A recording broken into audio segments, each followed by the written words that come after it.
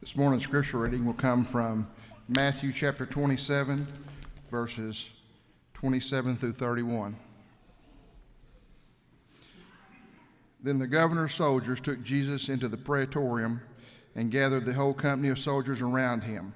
They stripped him and put a scarlet robe on him, and then twisted together a crown of thorns and set it on his head. They put a staff in his right hand. Then they kneeled in front of him and mocked him. "Hail, King of the Jews," they said.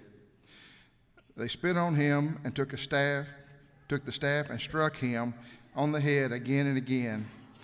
After they had mocked him, they took off his robe and put his clothes back on him, and they led him away to crucify him.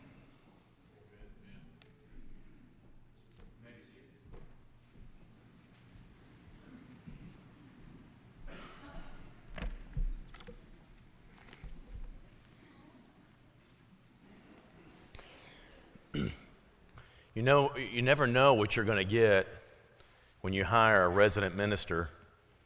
And this time I thought we got a guy who's really too serious for us. He's very, as you talk to him, he's very kind of, you can't really read him, you know.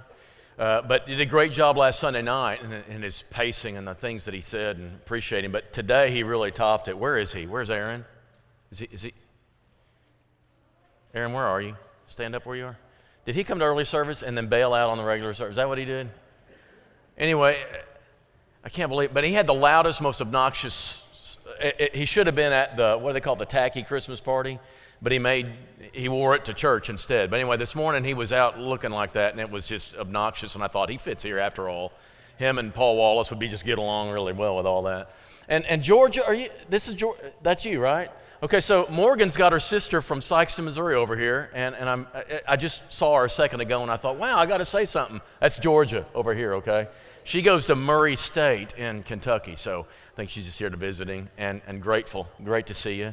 We got other visitors, and we're grateful that you're here, and hope that you leave going, it was great to be with the saints at Valley View. I hope you feel that way. Let's have a song, and then we'll have a lesson. If you'll be turning to Matthew chapter 27 as we do. Jesus loves me, this I know, for the Bible tells me so. Little ones to him belong. They are weak, but he is strong. Yes, Jesus loves me. Yes, Jesus loves me. Yes, Jesus loves me, the Bible tells me so. Sometimes, and we'll say this, I hear this during the Lord's Supper a lot, help us to put everything in the world out of our minds and focus on the cross. And I've come to debate whether that's possible or even wise. Can you do that? And do you want to do that? There are weeks when in sermon preparation you have to put things out of your mind, and there's an oasis of Bible study, which is my bread and butter, what I love to do, and I can go into that time and enjoy the text and really come out with something I think is worthwhile. And then there are weeks where the things going on around me invade, and there's no way possible to keep those thoughts out of my head as sermon preparation happens. And so this past week has been particularly a heinous week, it seems to me. Every day came more bad news from some corner of the earth from people that I know. I think maybe the worst Wednesday morning, or I think it was Tuesday or Wednesday, when we found out Steve Mayville's gone on hospice, and I'm thinking he was telling me it's going to be months down the road, and now it's going to be, we're talking weeks, and already enough stuff had happened. I had a friend who was fired from a job, and he's devastated. I had another friend who's a preacher in Texas, great preacher. I'd love to have him up here sometime. And he goes away to a gospel meeting sometime, and his wife decides she's had enough, and his house is empty when he gets home, and she has a relationship on the side and takes 3 kids, and that's it. And I'm talking to him, and he's giving all these details, and I'm just baffled. How can that happen? I treat my wife really good the rest of the week from that point, I tell you. Not all of these have any Valley View connection. Other people who've been trying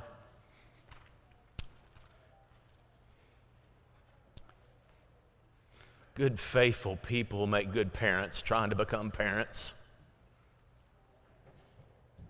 And they just can't. And every day, more stuff like that. And trying to keep that out of the study when you're trying to talk about the cross becomes very difficult. And then it hit me sometime.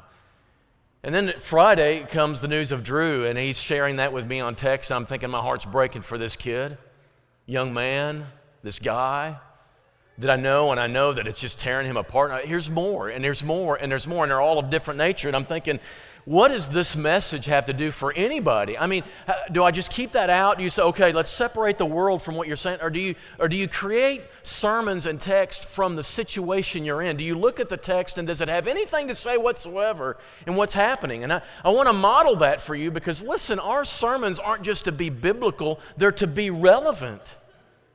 We're not just to have truth, we're to have truth that makes a difference in how you handle life. And I don't think that you can say, let's go to the cross and think of the Lord's Supper and keep your life out of it. No, you don't keep your life, you bring your life to it. The cross, in order to change your life, it has to confront it. It has to be part of it, brought into it and made a difference. And so all of a sudden, I was going to talk about the crucifixion. We're getting to the crucifixion, and it hits me. I want to do a sermon on the physical pain and how Jesus died. But do you know the 4 gospel writers don't say much about the physical pain? In fact, we're in Matthew, and he says one word. One word. I want you to notice it in verse 36. And it says, Matthew 27:36, it's one Greek word and 3 English words, and there they crucified him. They crucified him. That's one word. And that's all he says about the physical torture of Jesus. That's it. Now, if it's me, and I'm not inspired like Matthew was, you don't have to tell me that after the sermon. I already know that, right? I would have zoomed in on that physical suffering and painted you a picture that had you on your knees in sorrow. Kind of like the Passion of the Christ. I want you to see what he suffered, and I want you to feel it intensely, and I want those emotions to flow through you. That's not what Matthew did. Matthew doesn't even tell you anything. He just says one word and assumes that you know what that is. But he spends an awful lot of time looking at the humiliation. All these people, if he's making a movie, it's not looking at Jesus hardly at all. What he's doing is he's looking all around the cross at what the people are doing.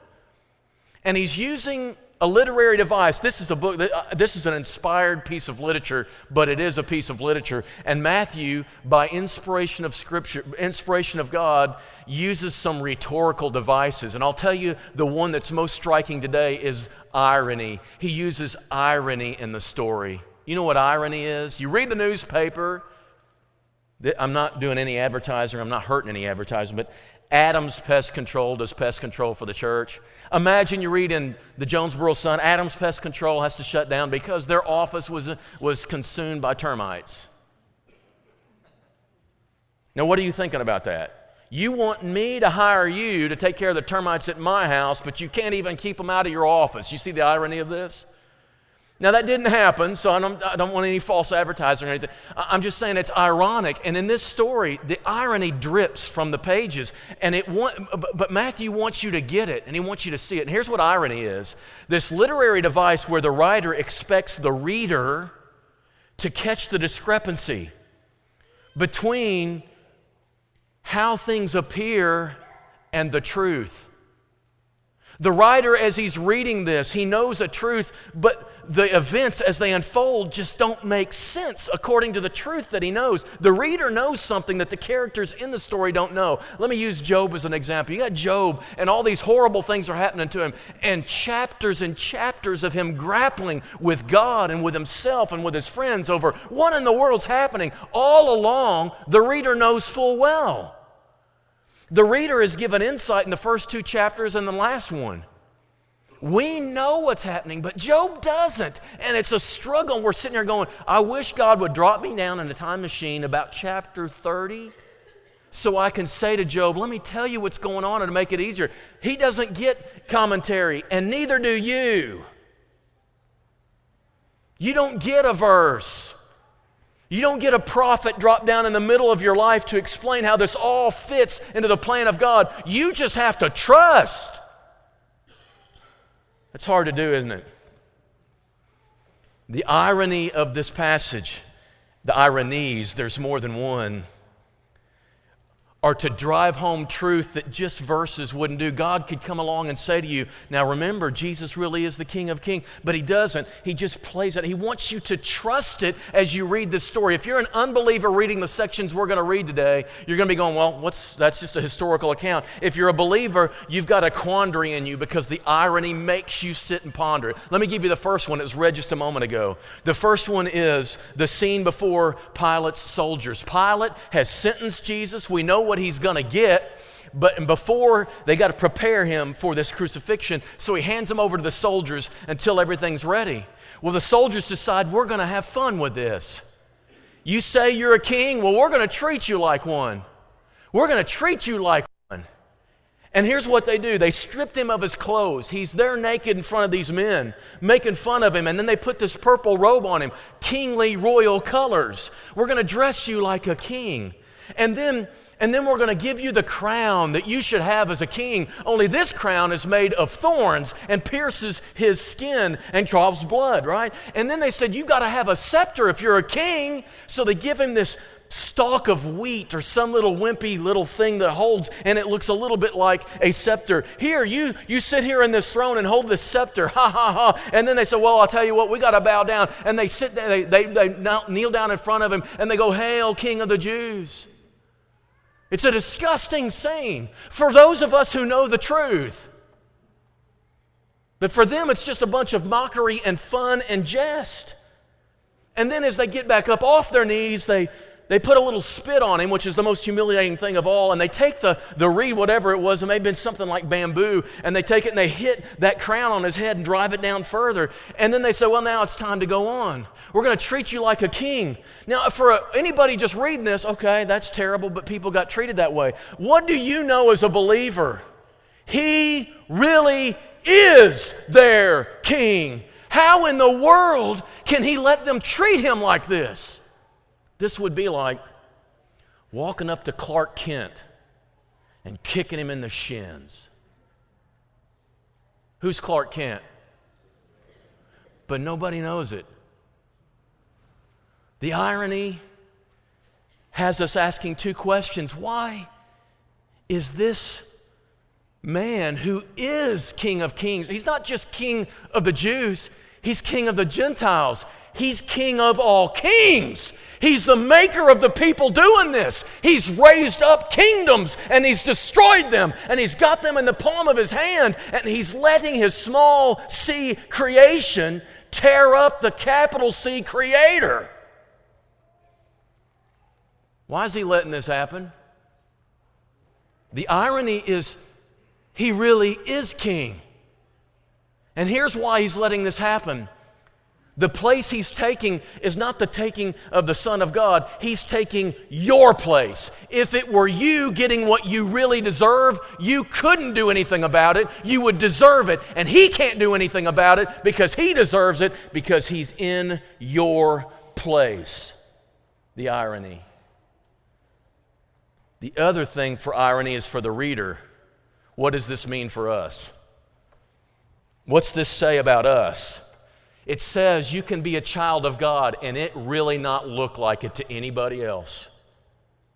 You can be a child of the sovereign God of the universe, loved dearly by Him, purchased by Him, a child of the King, and people not treat you like it. And you endure circumstances that don't seem like it. It seems like in our world, if you are a son of the governor or the president or even the mayor, you get special privileges. You get some kind of immunity from all that you do wrong. And you get these things that happen to you and they kind of turn away from them and they say, well, you're a son of somebody important. But when you're a son of God or a daughter of God, you will still experience things that don't fit.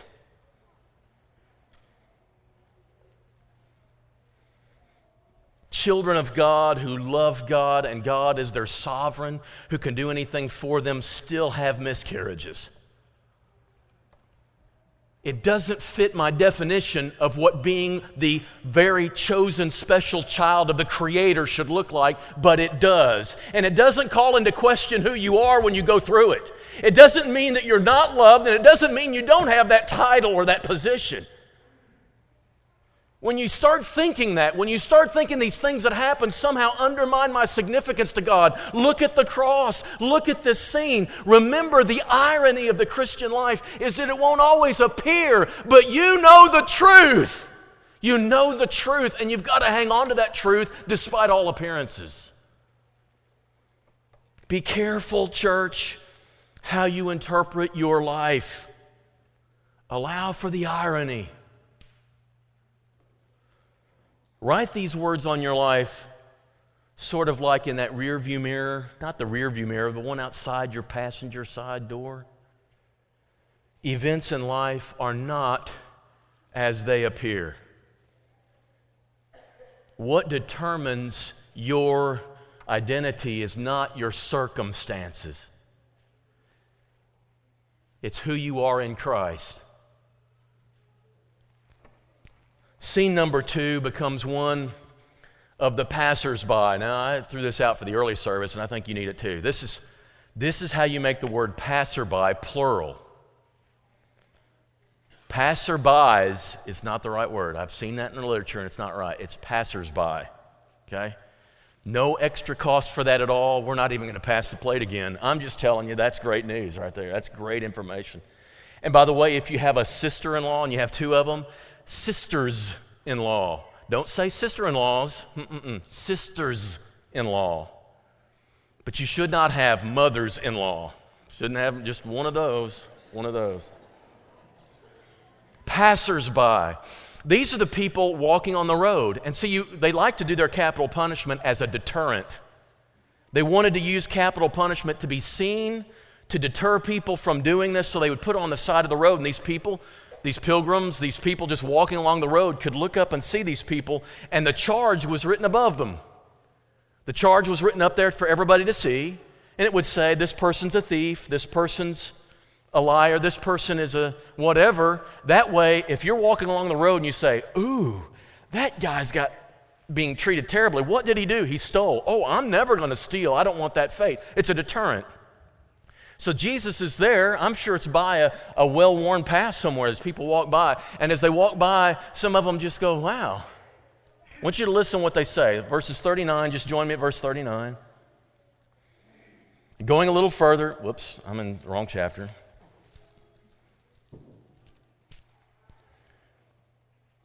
Those who passed by derided him, wagging their heads, kind of saying, you can hear them doing, shame on him. You who would destroy the temple and rebuild it in 3 days, save yourself. If you are the Son of God, sounds like Satan in the wilderness. If you are the Son of God, come down from the cross. Now that sounds like a really logical thing. If you really are the Son of God and you want us to believe it, come down from the cross. But here is the irony. He can't come down from the cross and still be Son of God. He comes down off the cross. He's not doing God's will. He is no longer Son of God. He's forfeiting the title. He can't please you and come off there and prove anything, but also earn the title from the Father by obeying Him. He can't do both. It's a catch-22. It's a strange thing, but I liken it like this. Dr. Carlton's a good doctor. I didn't say that in the early service, but I'll say it here. He's a good doctor. He's one of our elders. I asked him the other day when he became a doctor. It's 1998 or something like that. He is the same guy today as he was in 1998, basically. I mean, he's got some experiences, but he's the same fellow, DNA and all that. He was the same one back in 1995, but he wasn't Dr. Carlton in 1995. He wasn't Dr. Carlton in 1996, and he wasn't Dr. Carlton in 1997. Same guy, same smart fella, and same compassionate guy, but he's not Dr. Carlton, though, because he hadn't done the things required to get that position. And I'm going to tell you, Jesus had to do some things to be fully called the Son of God. And one of those was to die. Romans chapter 1. Beginning verse 2, the gospel he promised beforehand through his prophets in the Holy Scriptures regarding his Son, who as to the earthly life was descendant of David, and who through the Spirit of holiness was appointed Son of God in power by his resurrection from the dead. When was Jesus fully vested in his appointment as Son of God? At the resurrection. If he would have come off the cross and not died, he would have never been appointed Son of God. He would not have completed God's requirement for him. He would have not have submitted to the will of God perfectly and been a son of God. He would have been collapsed everything after that. He isn't Son of God until he rises from the dead and his job is finished and he's done everything God asked him to. That's why he says, it is finished. He can't come off that cross and still be the Son of God. Scene number 3.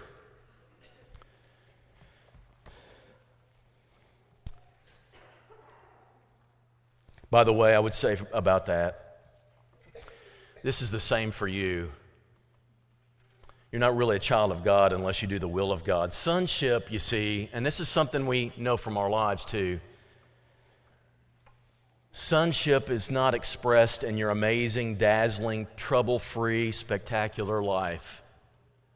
Sonship is expressed in obedience.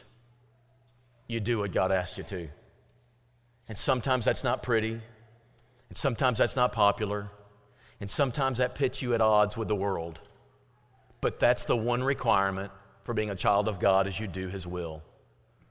Last scene, the religious leaders, we're going to go through this real quickly, and it just, basically, here's what they say, verses 41 to 43. He saved others, but he can't save himself. Interesting, isn't it? I want you to think about that. He saved others, but he can't save himself. They want him to come down and save himself, and we'll believe you if you do. He saved others, but he can't save himself. But here's the truth, and here's the irony. If he saves himself, he can't save you. It's a catch-22. If he saves himself, he can't save you. His death is required to save you. Second thing they say, he's King of Israel. Let him come down now and we'll believe in him. There's nothing to believe if he comes off the cross. These are very difficult things. These people are becoming unknown prophets. They're speaking out of ignorance, but they're saying truth in the opposite. It's a strange thing. If he comes down off that cross, the thing that saves you is a death, burial, and resurrection of your Savior, and if it doesn't happen, you're not saved at all. And finally, he trusts in God, so let God deliver him if he wants him. He said he was the Son of God. God will deliver him, but he can't deliver him in the way they want him to, because if he does, he can't deliver us. Don't run by these ironic statements too fast without absorbing them, because Jesus and God and the rest of Scripture propositionally say these things, but these powerful, ironic statements are to drive home deep in our hearts exactly this, that we as Christians must learn to trust what we know and not what we see. That's the irony. Jesus said a couple of these things himself as statements. What does it profit a man to gain the whole world and forfeit his soul? How can you say, I win in the world, but you lose with God? And that's, you got to choose one or the other. You have to make that choice. Irony forces you to make it. Second, if you want to save your life, you have to lose it. In other words, to be successful in the world is a different standard than being successful in the kingdom of God. And we can sit here and say, I'm going to believe if this. All these people coming by at the foot of the cross said, if you'll do this, we'll believe. But he can't do that. It's logically impossible. This extends to us in so many ways. I think about evangelism. I want to reach the world, and so do you. Valley View wants to reach the world and find people and bring them in. We do, but there are certain things you cannot do in order to bring people in. You cannot change the plan of God. Even if more people would come, you cannot change the plan of God. be winning you to a message, but that message would not be the gospel that saves. We cannot change that, and Jesus cannot change the plan of God that requires his death. And so if all these people at the cross said, you know what, we believe in you if you'll miraculously deliver yourself, it would go against the clear plan of God. Another shameless bit of advertising for January, and we're talking about gender stuff in January. There's a whole lot in our world that is about gender war. We're fighting each other. Men and women are pitted against each other. Be very careful with these wars. They're kind of ridiculous.